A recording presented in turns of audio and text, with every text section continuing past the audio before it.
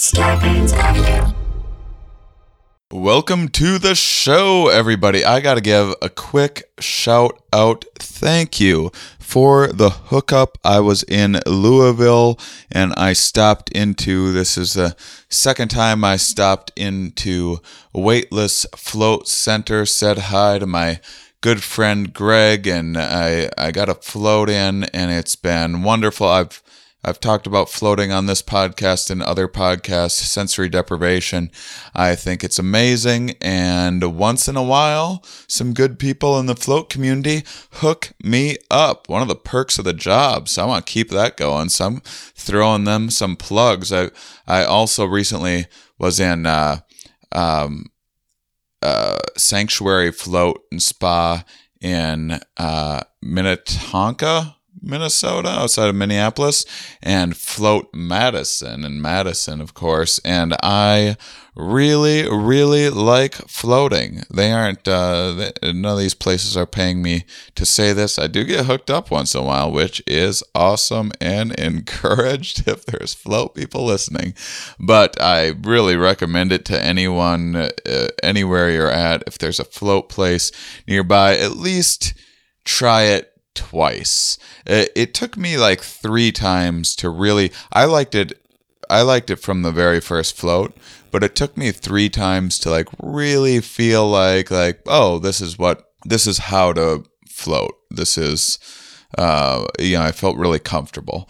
And not every float has been good. I've had a couple that just like didn't go my way right after, like, I think that like the day or 2 days after the 2016 election, I had a float.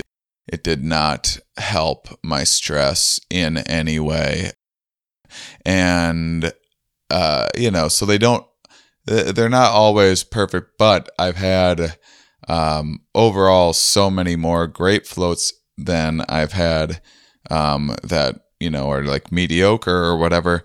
But the main thing is I guess I've kind of like really, my main thing is from a creative point of view, they're really relaxing and can be good for, therapeutic reasons and stuff. But I tend to usually figure out make some new connection, figure out some sort of thing, have like a creative spark in like maybe something to do with the podcast or something like that. This time when I was in Weightless Float Center in Louisville, I don't know if this is going to happen, but I got out. And by the way, if you go and float, get there early and chill and everything a little bit. They usually have like a nice little area, especially Weightless Float has a fantastic one, and save time for afterwards so you can maybe like journal a little bit or have some tea or whatever.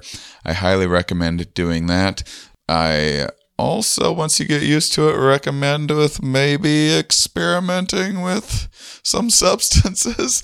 I'm probably not supposed to. If I was getting paid to plug floating, they would definitely not allow me to officially go on record as saying that. And you don't want to like mention it walking in the door. Just do your thing and work your way in there. But my cool idea this time, I don't know if it's going to happen or not, but this was just this wonderful, great little lounge area.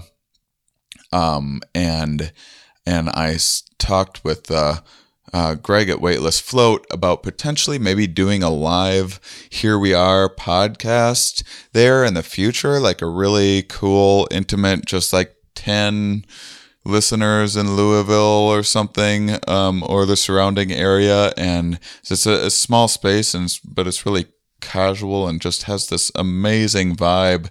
And having like a little kind of private party in a float place, I think it would be really cool. I'm always looking to try to like just do some different stuff outside of the norm, and see kind of what comedy and edutainment and science communication and philosophy and those kinds of things can be in kind of a live space. So So then it just got me thinking about all of the different possibilities that I could do with it. So I thought I'd have like an episode about mindfulness and meditation and that sort of thing in a float center that I would get a little film crew. We were kind of talking about it a little bit. I don't know if it's going to happen. My inclination is to think that I probably will work this out eventually. I think it's a really cool idea and it'd be worth trying. So, but that's the sort of thing I always come up with, like, not always, but I often come up with something like that. And this one, I was substance free on this one too. And so, I mean, I've had some pretty phenomenal. I'll just say I did in California where marijuana is legal there, and I've had a small edible and a little bit of weed going into a float center before, and my goodness, that really, I'm not even a weed guy, and really took things to a interesting and amazing level. And so that's just my plug for floating generally.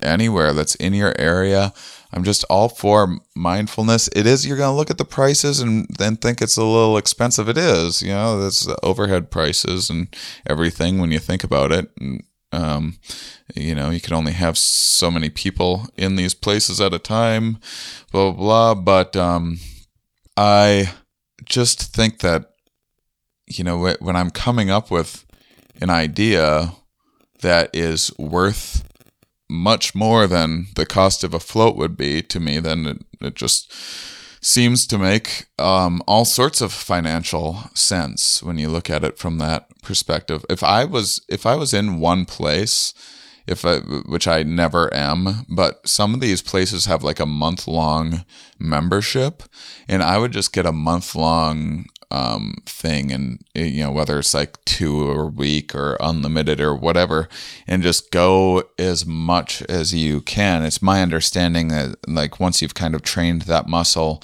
you fall into that state faster and faster and get more out of each float. But another tip for me, maybe for your first time, do a 60-minute float. That's kind of the standard. The other standard in some places is 90-minute. I prefer a 90-minute float. I've done 2 hours, great on a substance, but outside of that, I think 2 hours is a little much for me. I'm a 90-minute float guy. And so yeah, that's all. I wanted to give you those tips. Super cool thing to check out. Very appreciative to everybody that has ever hooked me up with a float. Thank you very much. Looking forward to doing more of it in the future. Are we? Yes. Where are we? Here. Why are we here? Not entirely clear. We are misfits thrust into existence by random chance, with no hints at all as to how we're supposed to make sense of it all. It's immensely bizarre. Here we are. Hello, everybody, and welcome to the Here We Are podcast. Today, I am talking with Associate Professor at the University of California, Davis, and he also runs the Attraction and Relationships Research Laboratory there. Dr. Paul Eastwick joins me today. Thank you, Paul, for coming on the show. You bet. Thanks so much for having me. We just did stand-up science here in Sacramento last night. That was so much fun. So, because I already told you, I shared with the listeners, because I like to overshare, last week in the intro of the episode, I just went through a breakup recently, right. And I have, I'm handling it a little too well. Like I feel bad for how well I'm handling it. But I have all these thoughts that I've been having about relationships, and science really influences how I perceive my own relationships and everything else. And so I have all these things that I've been wanting to say about it. And then I had a relationships person on Stand-Up Science last night, so I got to go off for like 25 minutes about it's good. Very fortunate. Yeah, so it worked out really well. So that's a little bit of me and my where I'm at right now. Let's give listeners a little bit of a background. How did you get into what you do and eventually now running an attraction and relationships research lab? Yeah, so I got started in learning about the science of relationships and how you study relationships. Just before going to grad school, I was a research assistant for Niall Bolger and Pat Trout. These are a couple of relationship researchers. They were both at NYU at the time. So I worked there, got to see their approaches, the way that they would intensively follow couples over time, try to understand support processes in couples, stress processes in couples. And I thought this approach was fascinating, and I had always been a little bit more interested in how people form relationships in the first place. So when I went to graduate school, I went to Northwestern, and I was there from 2003 to 2009. And during that time, one of my missions was to figure out how we could take that intensive approach to the study, not just of existing couples, which people were doing very well at that time, but also use that kind of intensive approach to understand how people form relationships in the first place. And that is an ongoing challenge. Yeah. Did it have anything to do with you being a guy in his early 20s? Oh, yes. Yeah, I mean, so at the time, I remember thinking that there was this weird assumption that relationships just sort of emerge, right? All of a sudden, there they are, and now you're in a relationship. At least if you look at the science, right? So there was a science of attraction, which is all about strangers in a laboratory. The good studies are about strangers in a laboratory. There are also studies where you're reading vignettes and you're reading descriptions of people. That's the majority of studies out there that look at attraction. The best ones will introduce strangers to each other, and then after 30 minutes, say goodbye, and you never see them again. Mm-hmm. Now, we don't know anything about what happens until you're willing to say, I'm in a relationship with this person and I'm willing to be in a study where you can ask me questions about it. There's that whole giant gap of time that we know very little about. We knew almost nothing about it 15 years ago when I entered grad school, and we're still struggling to understand that period of time. Science does sometimes have the most adorable approaches to trying to understand real life situations. Yeah. Like assuming people are like, oh man, have you seen her vignette? I know. Yeah, right. I know. And that's what I'm into. You know, what's so funny about that is that scientists are lucky that online dating came onto the scene, because it suddenly made a giant swath of research externally valid. Whereas before it kind of hadn't been, really. Before it was an easy way to study something without bothering to get two people in the same room. So you show people photographs, you show people vignettes, and then online dating comes along, and now like that's the thing you're studying. So it's this weird backwards accident, I think. And look, I don't mean to denigrate that research. I've done a lot of research on profiles and evaluating photographs, and that kind of research makes really important points. And it is not the same thing as trying to figure out how two people go from being strangers to being romantic partners. Mm-hmm. Well, first of all, I want to know, related to my question of how much did this have to do with you being a guy in your early 20s, right. Is this something that I think you go into a college and talk to a bunch of young people? You know, I try to I'm in science communications. Yeah. Some subjects are an easier sell to the general public than others. I would think relationship stuff, like any of these classrooms would be packed. All sorts of college kids would be trying to pursue this area of study. Is that the case? Is this like a cutthroat area to get into? Or it sounds like you spotted some gaps in the fields early on that you were able to explore. Yeah, that's a good way of thinking about it. There is a tremendous appetite, I would say, for two related fields that are only recently starting to come together more, sort of in a more integrative fashion. One of those fields is the close relationships field, which again tends to study people once you're in a romantic relationship. That's like that lab that I was in at NYU. The other related field is evolutionary psychology, right? And evolutionary psychology, I think of them as sort of having picked up the mantle when sort of social psychological research on attraction waned in the 70s and 80s. Evolutionary psychology. That was right when it came into the scene. Right. That's when it's sort of, and they take those ideas and they imbue it with a new kind of theoretical richness that had been lacking and that was really valuable. But these are two strains that have sort of existed in this weird tension for a while. Yeah. And evolutionary psychology, again, this is now broad sweeping generalization, but tended to examine initial attraction more than it examined ongoing relationships, at least classically speaking. So in many universities, you'd find a close relationships class or you might find an evolutionary psychological class, and you'd see people getting interested in those topics. But I think I was wondering, why aren't these two fields talking to each other? Maybe it's because the period of time that would sort of bring them together is actually a field of research that almost doesn't exist. Right. Yeah, there. I mean, there is definitely a lot of, as someone who, especially early on in this podcast, a big foundation was evolutionary psychology, but noticing a lot of headbutting in the kind of sociology and evolutionary psychology field. Right, and these two aren't getting along very well. And frankly, that headbutting I thought was thrilling. Yeah.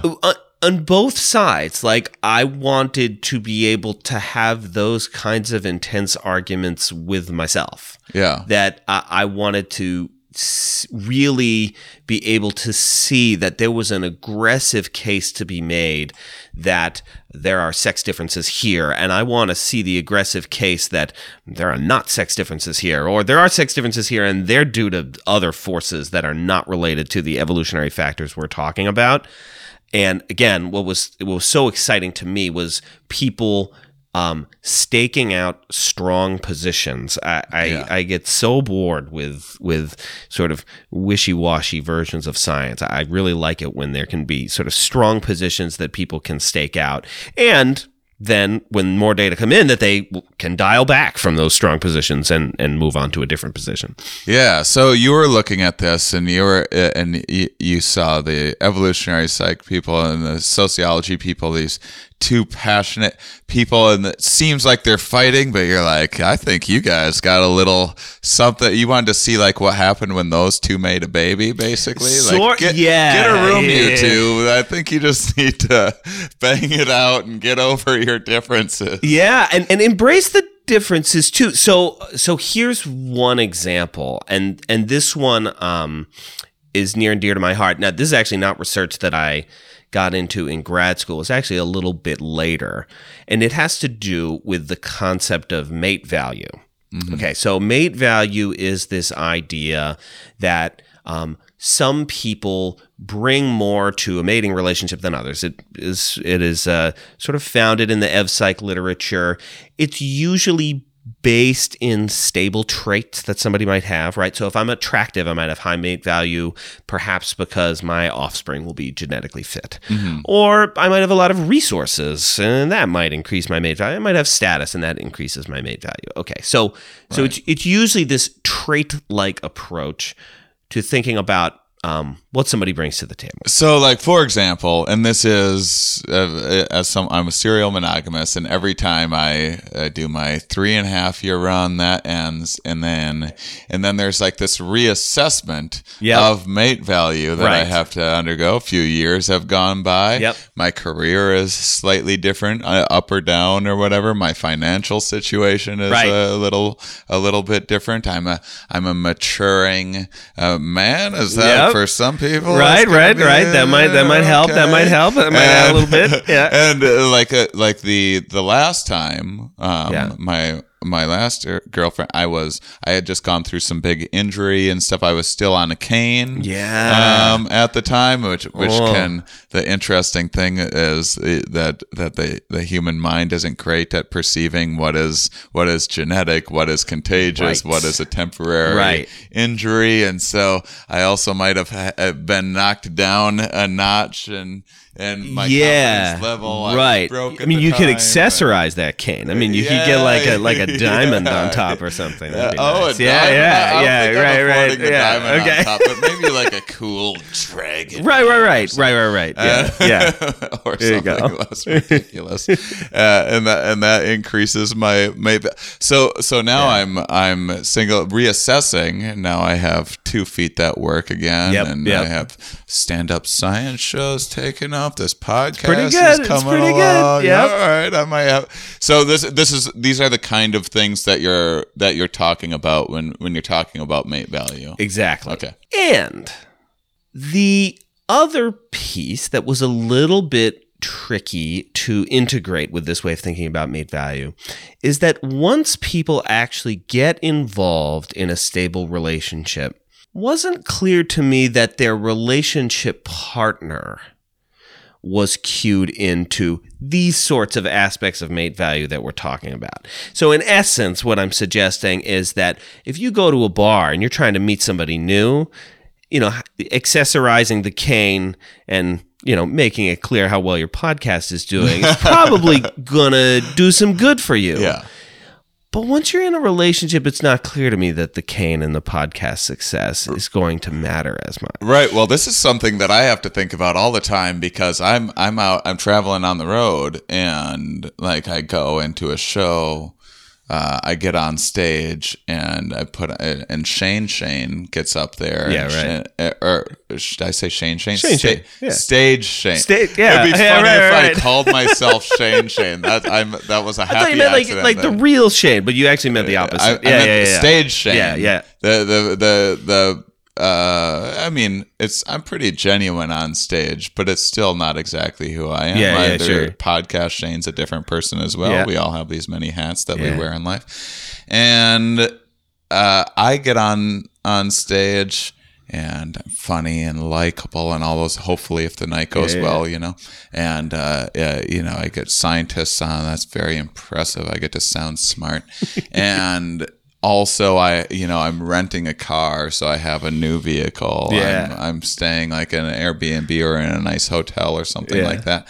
And so my mate value seems pretty high in that very specific because a girl hasn't seen my bank account yet. My girl hasn't seen right. She hasn't seen like that I'm technically homeless. Right now. Right. So like technically homeless. Yeah, that's good. So this is this is something that a lot of times, like you're saying, you meet someone at a bar. You're trying to make assessments based on this limited amount of information. Then you end up in a relationship and find out like, oh, I just banged a homeless man. Right. and if that's the case, people might have a negative reaction, but I would also add that other things are going to emerge in the meantime. So one way that we've tackled this question is we've looked at how much agreement is there about whether or not somebody is desirable, about sort of whether or not somebody has mate value. Because what I would argue is that mate value, the concept, relies on consensus. It requires that people have some sort of shared agreement and meaning about what it is for you to be up on stage and be likable and sort of have these qualities, right? Mm-hmm. So while you're up there and you're sort of displaying yourself for the world, there's agreement about Shane's level of mate value. Mm-hmm. But then a funny thing often happens, which is you get to know people. and you start seeing them in different contexts, and you start having your own idiosyncratic reactions to how that person acts in this context or how that person acts in this context. So, for example, you go to play a show, and a friend that you haven't seen in a few years of the opposite sex happens to be there. And she's seeing the same Shane on the stage technically, but she also has a lot of other background knowledge about you. And maybe that intersects with what she's seeing in a way that makes you more appealing or less appealing than what everybody else in the audience is seeing.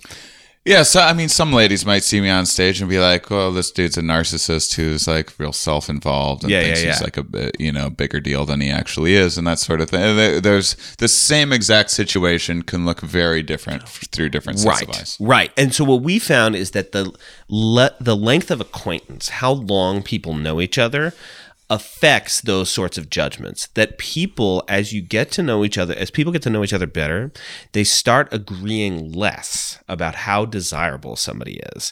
In other words, what your mate value is clearest when you first meet somebody. And as you get to know them better, your mate value starts to become harder to see. It becomes more obscured, and people's reactions to you start becoming more and more idiosyncratic. So what this means then, and we've shown this in a few studies, is that if I get people who know you quite well to evaluate how desirable is Shane as a romantic partner, how desirable, or even things like that seem very straightforward, like how attractive is Shane, you will see remarkably little agreement on those sorts of judgments. So once people get to know you well, you are likely to have a network of, in your case, opposite sex, friends and acquaintances, some of whom are secretly pining for you, and some of whom like you as a friend, but that's pretty much it. It's that variance grows over time, which we interpret that to mean that mate value starts to matter less as you get to know somebody over time. Okay, I'm just a hair confused. Let me see if I can recap this. Okay, so I get that. I get the idiosyncrasy. That was the idiosyncrasy of people being into totally different things and having these different types, and that makes all sorts of sense. And that's one of the good reasons to have a podcast and cast a real wide net out there. And then you find there happens to be some lady in like Cincinnati or something like that that's like just some perfect fit and like really click. And but I don't quite get the second part that you're saying, that the mate value doesn't matter. Can you restate that? Yeah, absolutely. So imagine, think about it this way. Everybody arrives at camp. It's the first week of camp, and everybody's sizing each other up. In that context, mate value is going to matter a lot. And if, the campfire's going and people are getting together that night, that first night of camp or that second night of camp, basically people are going to sort by mate value. Okay? The hot people are going to get with the other hot people. Right. And maybe the less hot people are going to get with the less hot people. Dumpy people need love too. They do. They absolutely do. And I'm very happy for them/us. Now, fast forward, it's 8 weeks into camp. That strong sorting on mate value will likely have declined, because what has happened in the interim is you have the opportunity for more idiosyncrasy to grow and develop. So the super hot guy that we all agreed he was super hot and super desirable on day 1, by day 40, now opinions are divergent. Some people still think he's great, and some people are like that guy thinks he's funny. He's not funny. He's like into boy bands, oddly enough. Like, what dude is like so obsessed with boy? Exactly. Like, there's some like ridiculous. But isn't that's what I'm saying is. Well, I guess I'm not saying it because I haven't said it yet. But what I'm thinking is isn't this just still mate value on a different level? Like, I get you're saying physical mate value. I get that falls away after a while. You're into, one of you is into Game of Thrones, another is into some other, I don't know what else is out there. Game of Thrones is the only thing that's important if you ask me. But right now that is true. Yeah. But I hear there's other TV shows that are worth being into. But isn't that still, like, isn't that just discovering different underlying Yes. So another way of thinking about the mate value concept is you could define it in a way that it's not about individual differences, right? That it's not about some people have it and some people don't. And you can talk about mate value as, okay, but what is the value that you have as a mate for me specifically? Right. And so if we talk about it that way, now we're starting to incorporate the idiosyncratic elements of attraction into the construct. So what you could argue is that if mate value, if part of being a valuable mate is being compatible, is being idiosyncratic, then of course, as you get to know somebody better, you're better assessing those things. That is also very true. In fact, what is so interesting, we showed this in one study, if you just ask regular people, what do you think mate value means? Almost nobody mentions popularity, right? Which is the way scientists traditionally have thought about it, right? Mate value, you're popular. That's not what people say. People say, well, I know somebody's a valuable mate because we're really compatible and they make me a better person and we are really going to connect in ways we don't connect with other people. So you are exactly tapping into, I think, the sort of lay understanding of the concept, but it's very different than the, like, you have it or you don't, at least at a given moment in time. I understand what you're saying now. So yeah. There's this different, like some sort of universal mate value, which is bringing people in for a study, showing them pictures of faces, having them rate which is the most attractive, is a very different thing than compatibility, which is now it's like how someone smells has this different major histocompatibility component. The type of hobbies, like if one person's into rock climbing, the other person hates heights and could never imagine doing that sort of thing. Exactly. And so yeah, I guess now I'm in agreement that isn't necessarily mate value. If you're thinking of mate value as kind of this universal sort of thing, which is like what I would say more of what, like, almost a Hollywood definition or something. You're putting someone on a screen, you want this kind of universal appeal, and that is very different than, like, when you just click with someone because your sense of humor is exactly the same. It's not even that both or one of you has a great sense of humor. It's just that both of you find, like, wooden shoes to be the funniest thing in the world or something like that. Exactly. And those compatibility elements start to take on increased importance over time, right? So, in the beginning, when we're looking at someone, everybody who's sort of looking at and trying to understand that person sees and feels something where there is a consensus component to it.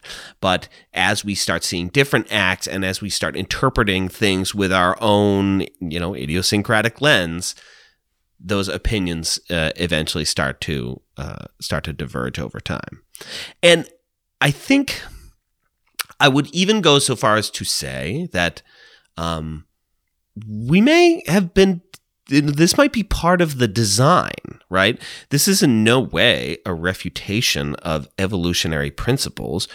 We may be designed to find our own version of the most valuable mate within the very limited pool of potential mates we would have encountered ancestrally. We didn't have hundreds of people we could have been choosing from.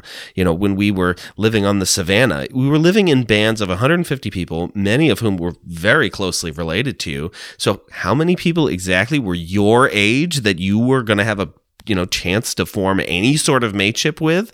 I mean, are we even in the double digits? Like, I'm not quite sure.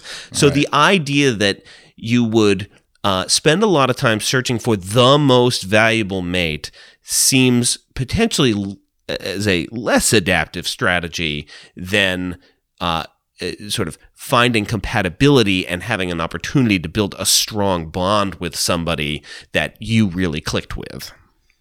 I mean, do you think any of this is like, you're building it? So before I say this, I will say that I know that it seems, from my understanding of what I've heard from the science of relationships in the past, is that the idea of this opposites attract stuff that's in pop culture is not really so much the case. But do you think that there is a little bit of, you're forming this partnership, figuring out these, like, kind of delegating of responsibilities? No one person can manage everything really well in life, and finding, just like a company would, finding these different little pieces of the puzzle that match together well? Right. I think that's a good way of thinking about it. Like a specialization that two people develop over time. So it's definitely true that if you have a battery, questionnaire battery, and you assess things about me and assess things about, some potential partners, you are not going to find that, like, oh, my personality on some dimensions is the opposite of her personality, so we're really going to click. But here's the thing, similarity assessed in exactly the same way also tends not to do very much. In fact, those sorts of matching metrics, at least assessed before two people meet each other, tend to be pretty bad predictors of whether two people are romantically going to be into each other. The alternative possibility is that as people start seeing what's there, as they start forming a relationship, and sometimes when I say forming a relationship, what I mean is we like hang out together, sometimes in groups of friends, right? We're just spending more time together and getting to know each other. But we discover that we're both, into gardening, and something you say actually gets me more into it than I was before. And then we start talking about Game of Thrones, and oh wow, you have some interesting theories about where they're going with the show. And that gets me more into it than before. So we're actually building similarities as the relationship develops. And those things become exciting. Put me in some other relationship, it's not going to be Game of Thrones and gardening that are going to be the two things that are going to get us to connect. It's going to be different things. So I think it's processes that are why we have the experience of discovering similarities and also discovering specializations in relationships, and that those things feel like they end up being very important, but why it's hard to assess them in a vacuum and expect them to predict anything before two people have had a chance to start building that connection. So what kind of what kind of research are you doing? Like, specifically, what kind of studies have you been doing to evaluate some of this stuff? So one thing that we are very interested in attempting to document, and this is something that we've been trying to tackle in a number of different ways, is trying to be there to catch relationship formation as it happens. There are a handful of other researchers out there that are trying to tackle this problem. I'd say there's maybe 4 or 5 teams out there that are trying to do this. One reason it is very challenging is because it is a very low base rate event, meaning that if you have a sample of single people, and you assess them over the course of several months, the odds that they are going to start a relationship at some point during those several months is pretty low. So I'll give you a couple examples of some of the challenges that we've had. I got into studying speed dating when I was in grad school. So we ran a lot of speed dating studies where we would bring, they were mainly heterosexual events. We did run one event. We had enough interest from gay men. We ran one event for gay men, but most of the events were heterosexual. So these are people that are getting a chance to meet each other for 4 minutes. If they're into each other, they both say yes to each other, and then we would sort of give them each other's contact information, and they would have a chance to meet offline. And so we had the insight that, well, let's follow these people, because here they were strangers. They met for 4 minutes, and these people are going to connect, and they're going to go on coffee dates, and then they're going to go on real dates, and then they're going to go to a party, and they're going to hook up, and maybe something's going to happen, or maybe something's not going to happen, but we want to assess these things. So we had, we tracked them over time. We asked them about these relationships as they were forming and developing. And over the months that followed, they went on coffee dates, but that was kind of where it stopped. Mm-hmm. Only about 5% of the people who took part in speed dating ever went on to form even a casual relationship with somebody that we introduced them to at speed dating.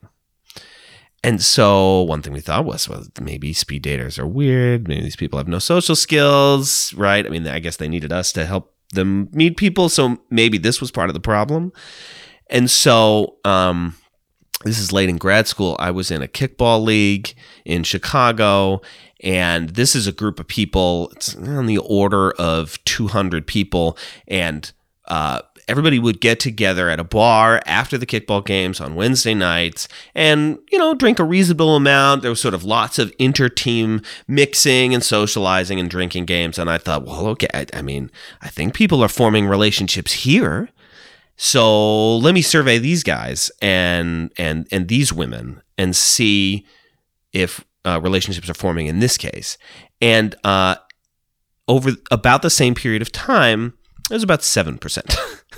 So it's still remarkably low. So meeting a stranger and then forming a relationship is not something that happens terribly often. So what we have been trying to do these days is get people to construct some detailed histories of their relationships. Sort of, how did you meet the person? What were the various steps that took place as this relationship was forming? For some people, this is a pretty quick process. For some people, they meet and there's an immediate spark, and then they exchange phone numbers, and the next day they get together, and by the weekend, things are happening. Mm-hmm. That's less common than we met once, then I saw you again 2.5 months later. And then, we met again at a friend's house 2.5 months after that. Oh, really? And the average amount of time between when you meet somebody and when you say we are a couple is about a year. Holy crap. Now that's the average, right? So I moved in months ago. Right. I'm an impulsive, spontaneous person. Yep. I'm fast tracking everything here. Most of my, I guess it's like a little embarrassing that most of my relationships were just like a drunken hookup that then became something a bit more. And that's perfectly respectable route that also works. Yeah, that's a respectable route. Very respectable. That's what I'm. And the other thing that is happening is that people have networks of, again, if we're talking about heterosexuals, you got networks of opposite sex friends and acquaintances who are all themselves moving in and out of relationships. And so when somebody becomes single, what they often do is they look at that network and they sort of take stock of where it is right now. These 5 people over here, these are people I've known for a little while, and 2 of them I kind of like, and look, they're both single now. I should reach out to them and see what's happening.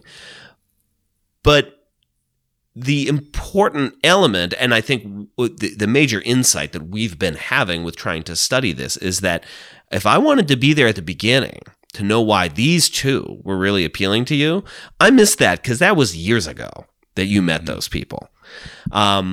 So So that's been one thing that we have learned that I think is pretty important about sort of asking people to reconstruct those histories. Another thing that we've looked at with this reconstruction method is that we ask people to reconstruct their long-term relationships. We ask people to reconstruct their flings too. We ask people to reconstruct their one-night stands. And those relationships look different, of course.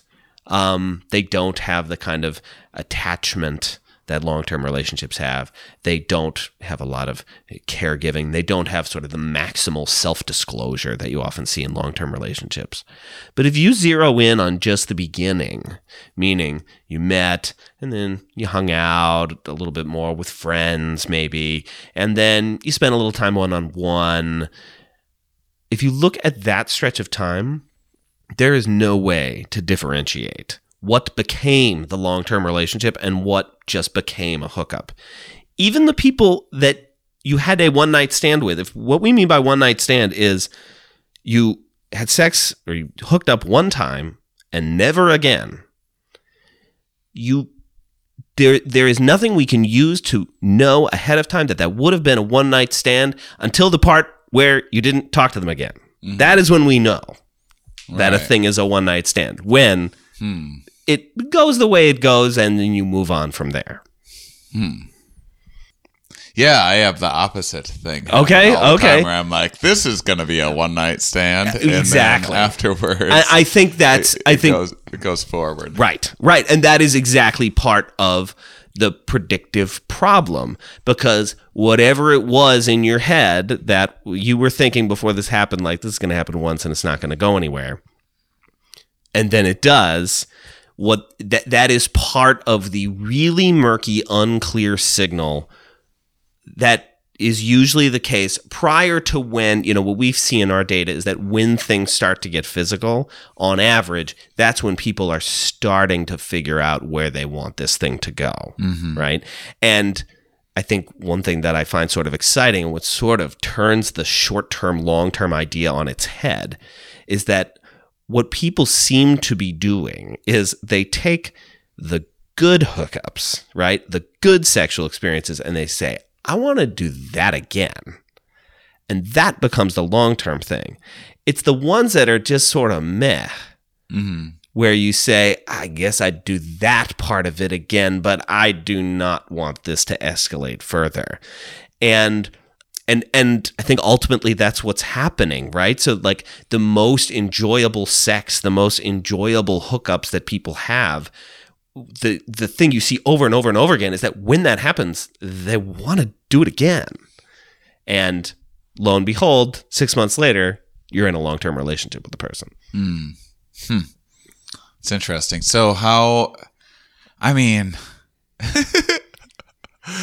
that is a tricky issue, right? Then, with things like, well, with anything, but especially with something like a dating app where you're trying, like, if you don't know if it's going to work out until after you had sex anyway. So, I mean, I fear that sometimes, as I go through this, I put myself in a position of unintentionally advocating for just have sex and see what happens. Maybe it'll be great, maybe it'll be terrible. Yeah, and you're not saying that. I recognize am. Right there you go. I mean, yes, and the sex is not the only way to figure out if you are compatible with somebody.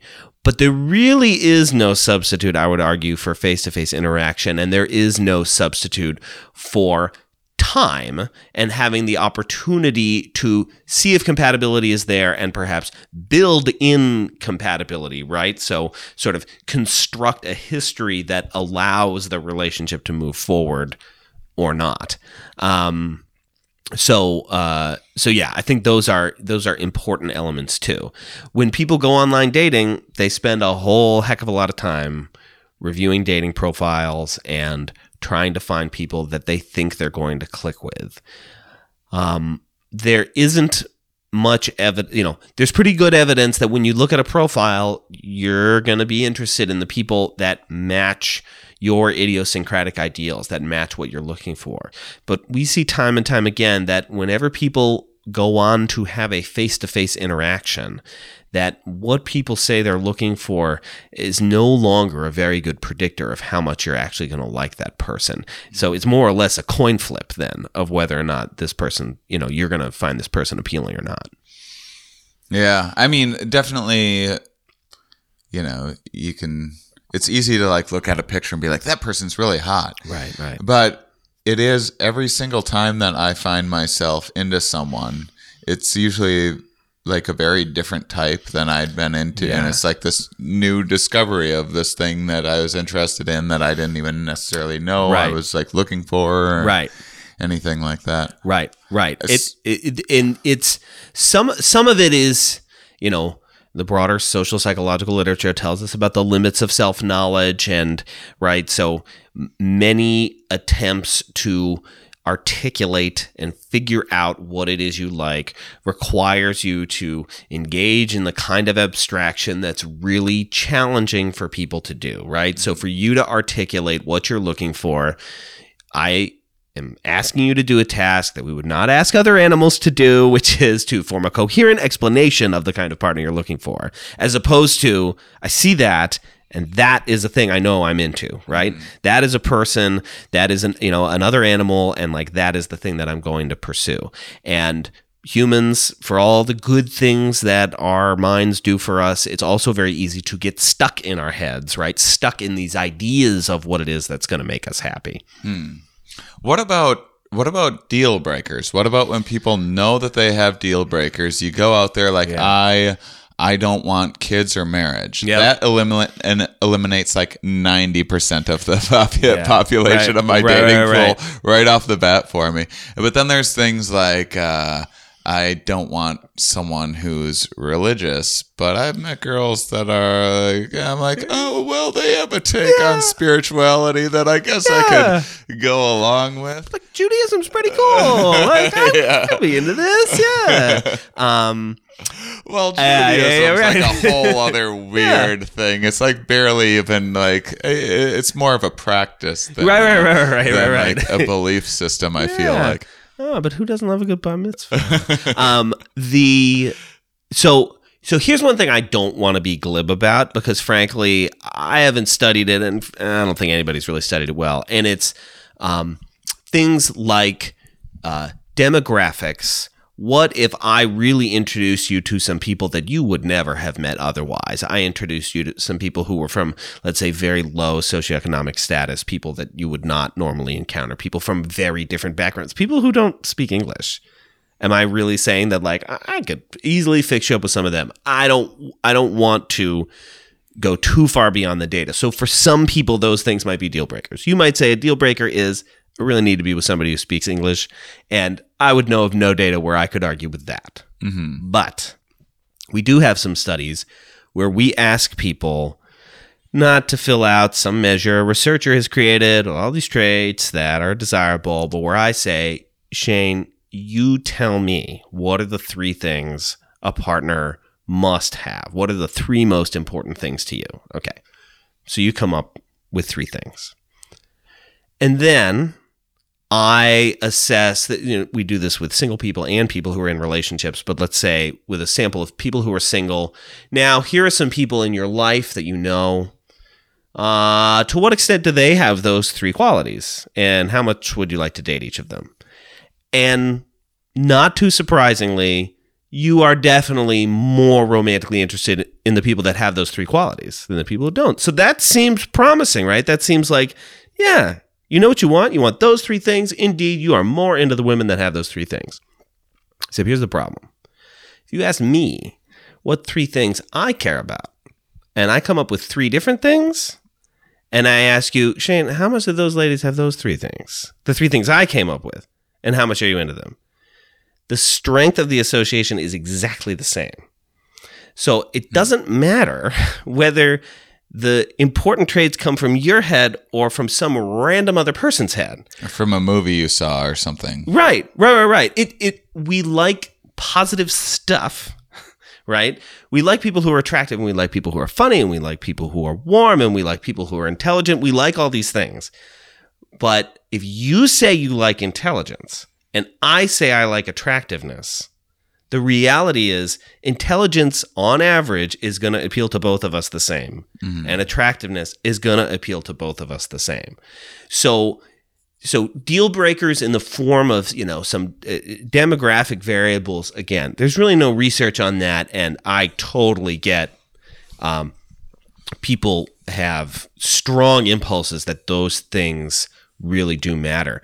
But when it comes to things like traits, attributes, like imagining what your ideal partner is like, people have these very strong ideas, but it doesn't seem to have that sort of distinctive discriminating power that you'd want it to have if you were going to rely on it to be picking partners. What about the instead of deal breaker, instead of like 3, you have these kind of broad things of like, oh, someone into board games, eating out, and travel, or something like that. Yeah. And okay, but what about people with like a very, very specific? I sometimes wish that I had like one of these very strange, specific, like sort of fetishes type, not even just set, but like being like, well, I just like, a girl who can yo-yo, just like really does it for me, because then you can really get out there. That's very specific. Be like, okay, this girl knows how to yo-yo. Yep. I don't know what it is about bouncing that yo-yo around on the string that just it just gets me going in this weird way. I don't right. So I don't want to act like. So if you say you're really into girls who yo-yo, and then you like introduce me to a bunch of girls who yo-yo, am I gonna be like, hell yeah, like this is awesome? I mean, maybe I'm gonna be like, I see what Shane's talking about. These girls are great. You are not gonna be into yo-yo. Probably, I implanted that idea. Probably not. Although it sounds delightfully the early 20th century. It's the single weirdest example that I could come up with. So early 20th century. But I do think that those are the kinds of interests that, again, for most people, we have the luxury of selecting between as we're considering somebody. So, for example, to go back to the example from earlier about somebody who gardens and is into Game of Thrones, I think that was the example, that those could be 2 reasons why I am really into my current partner, right? So yo-yoing might be a reason that you really went for this particular woman over here.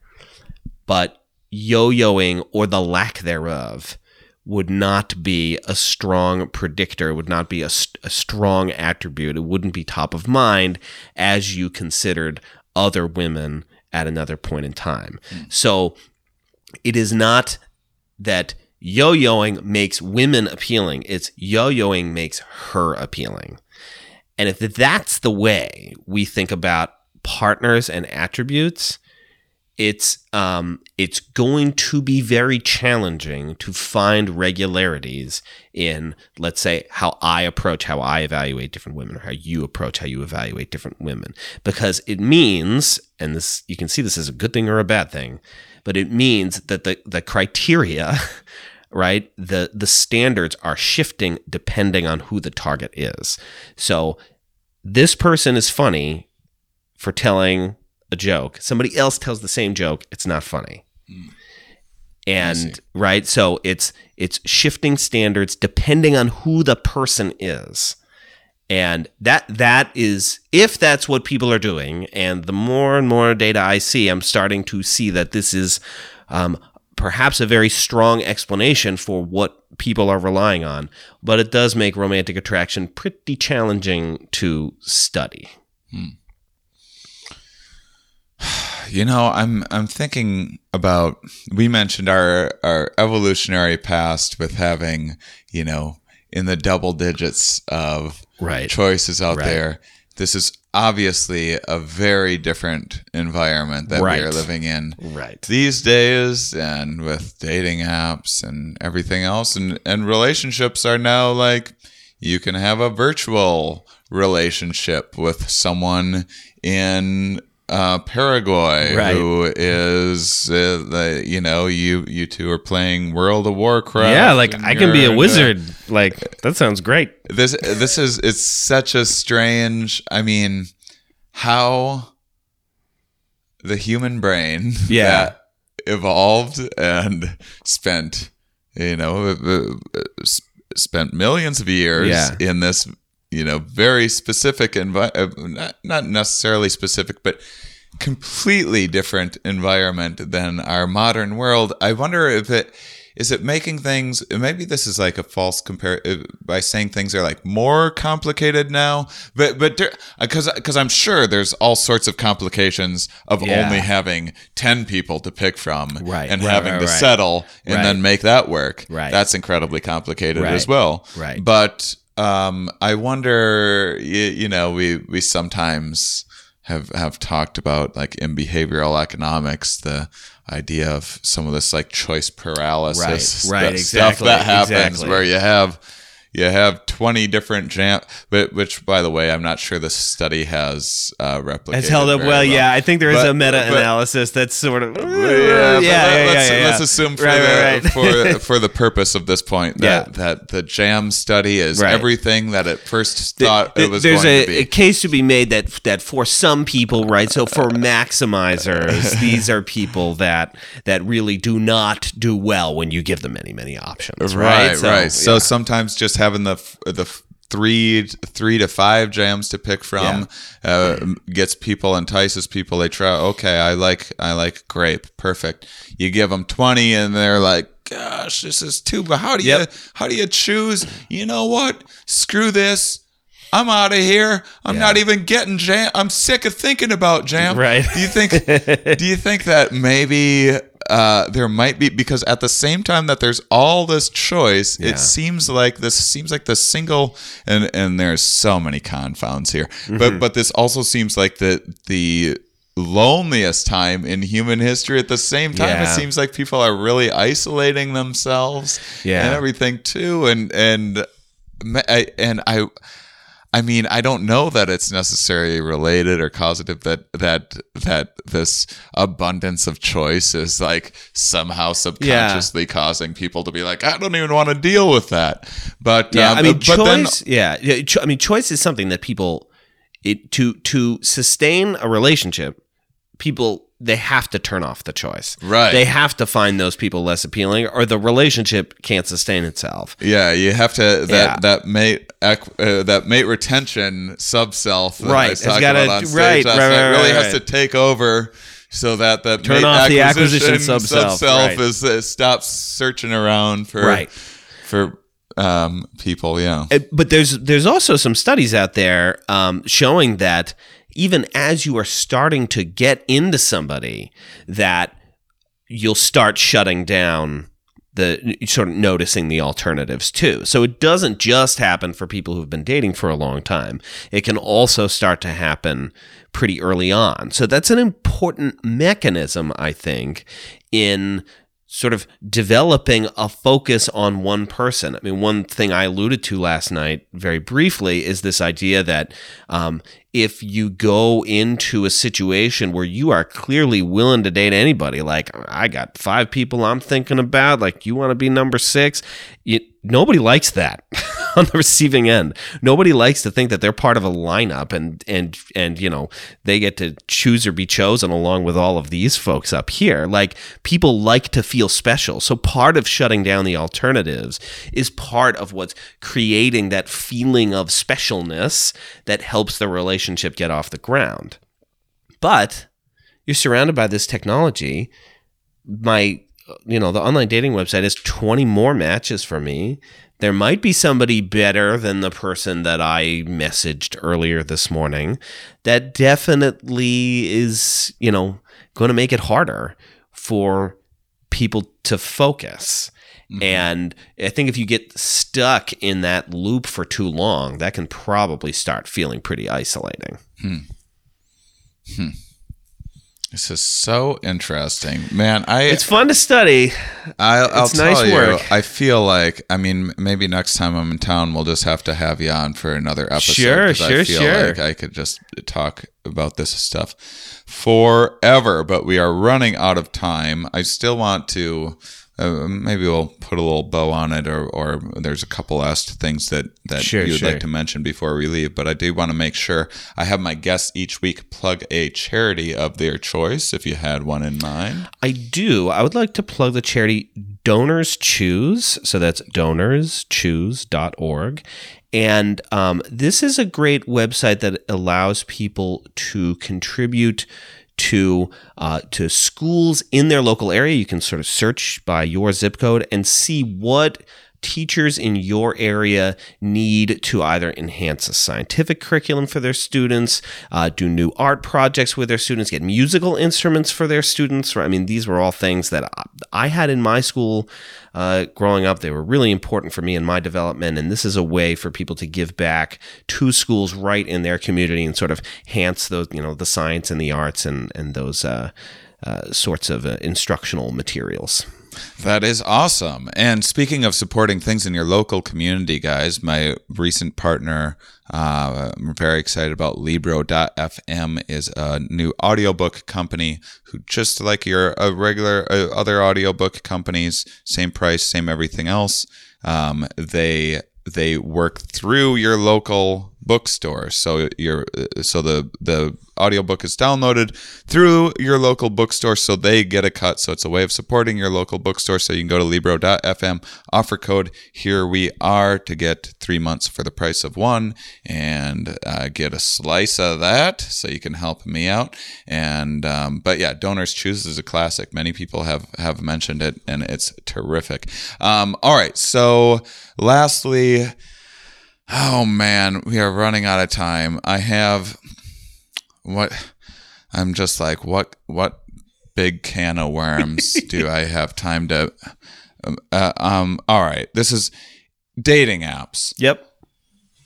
I mean, I talked to you. I see your set at Stand Up Science, or your talk at Stand Up Science last night, and I think, do they even work in any way? Like it seems like a lot of your work shows certainly exposes a lot of flaws. Not to say that they don't have benefits. Right. Right. I think I can give you the bullet point summary of what the apps do well and what they don't do well. So what they do well is opening up possibilities beyond your existing social networks for meeting people you wouldn't have met otherwise. The quantity challenge aside, right? And of course, there are potentially problems with having too many options, too many choices out there. There's also something that's very cool about being able to meet somebody and effectively, if you click, hop to a brand new social network, right? Meet a whole bunch of people that you wouldn't have met otherwise. That's a really cool thing that that would have been very hard to do prior to dating apps. Usually you meet through friends of friends of friends, and your networks are always sort of merging and moving with other people's networks. And that's how you're encountering new people. But how fun is it that dating apps allow us to hop to this totally new planet of people that we wouldn't have met otherwise, and, gives us all sorts of new opportunities to expand our interests, expand our minds, etc. So that's great. There are challenges associated with that. For example, you find somebody in your existing social network, you probably already have some approval, unless there's a lot of dating within your network. That actually could cause some problems. But that means you're not just winning over this new person. You're probably got to win over their friends too. Mm-hmm. That's a new challenge. Right. Dating apps do a very good job of sort of opening up the space in that sense.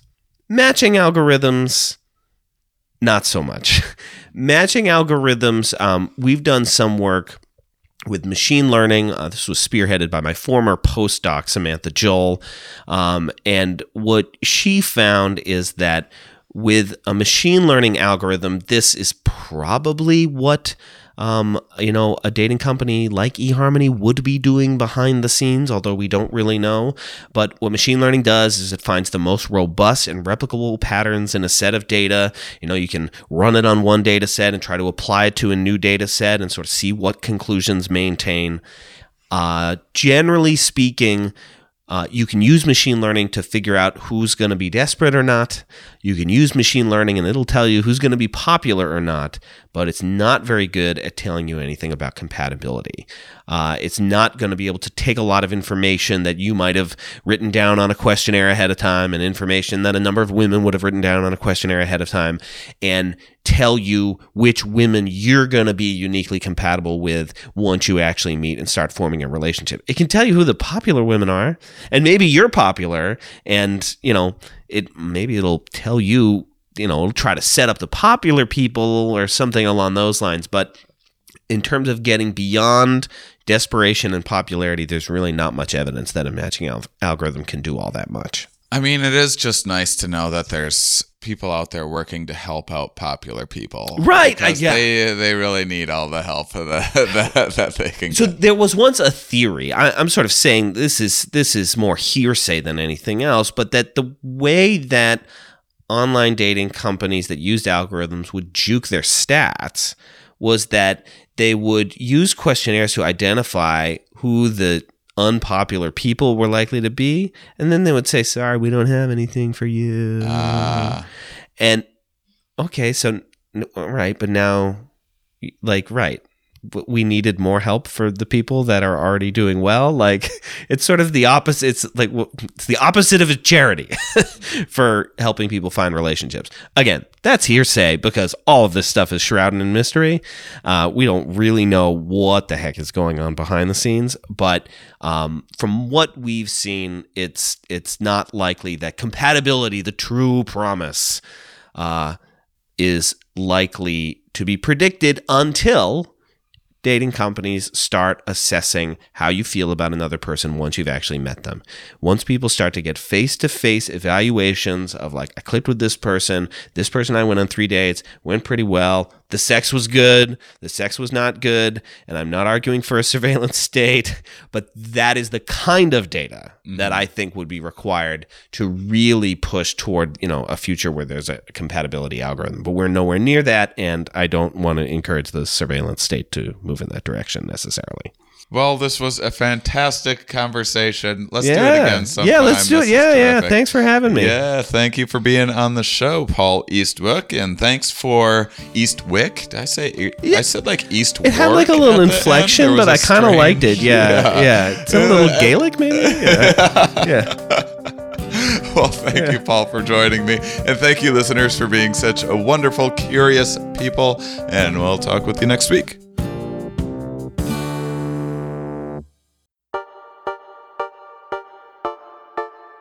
Next week on the Here We Are podcast at the Cincinnati Zoo. Oh my goodness, thank you, Cincinnati Zoo, for just such an amazing experience. I got a whole behind the scenes thing. I got, it was just terrific. And I recorded 2 episodes there and both really, really good episodes. The first one we have with two people there from the Cincinnati Zoo, and man, it made me think that I got to do more episodes where I have 2 guests on at the same time, because it was just, I loved the flow of it, and it was just really entertaining. So looking forward to putting that one out next week.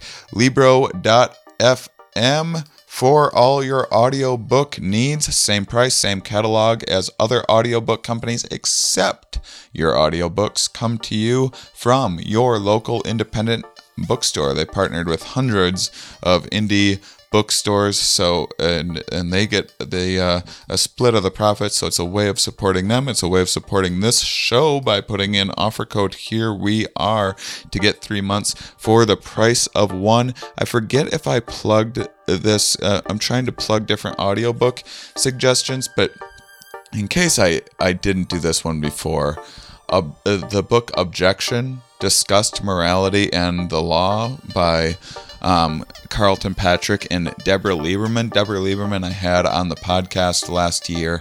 I know if you don't have a Stitcher Premium where you can get all of the old ones for free, we are going to put 10 of the past podcasts, 10 of my favorite past podcasts, so that on any platform they're available, and that's one of the episodes that will definitely be on that list. One of it, just absolutely mind blowing. Blind mowing, I almost said. That's how mind blowing it is. And so yeah, check out, I'm just plugging this book generally. If you aren't into audiobooks and you're into reading, great. Get Objection, Discussed Morality, and the Law. Holy crap, guys. It is such an incredible book. So check that out. And also, Myco Meditations stuff coming along. Jamaica, next January. I've been super impressed because you guys have been contacting me, and I think as soon as we get the details up, which I don't know why it's taken this long at this point. Part of this is my fault. I've been bad with emailing lately, as I've been on a little bit of a personal journey and disconnecting from the internet a little bit more. But next January in Jamaica, psilocybin retreat. I think as soon as we have the tickets up, about half of those tickets are going to be gone almost immediately from all of the interest that you guys have shown. So super pumped about that. It's going to be a absolutely wonderful time. And yeah, with that, we'll talk with you guys more next week. Those of you that listen all the way to the end, you are, of course, my favorites. I can't breathe, all you wanna feel is misery, but everything that I believe you've taken from me. You're all I need, we both know that all our dreams are underneath the food. And now I can't breathe.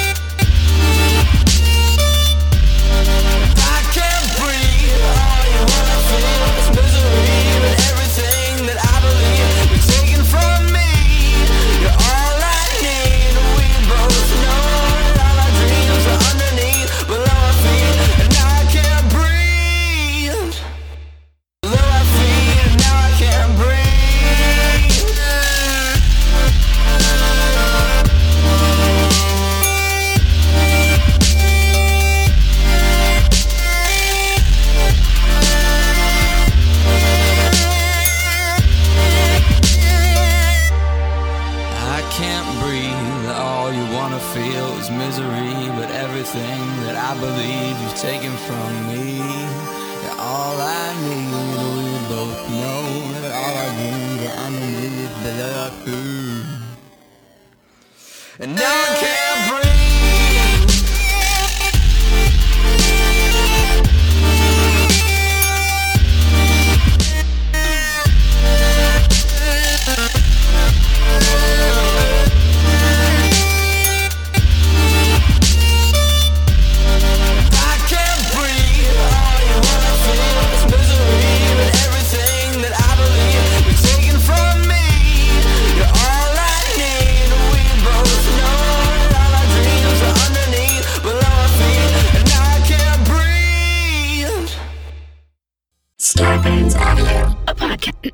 A podcast network.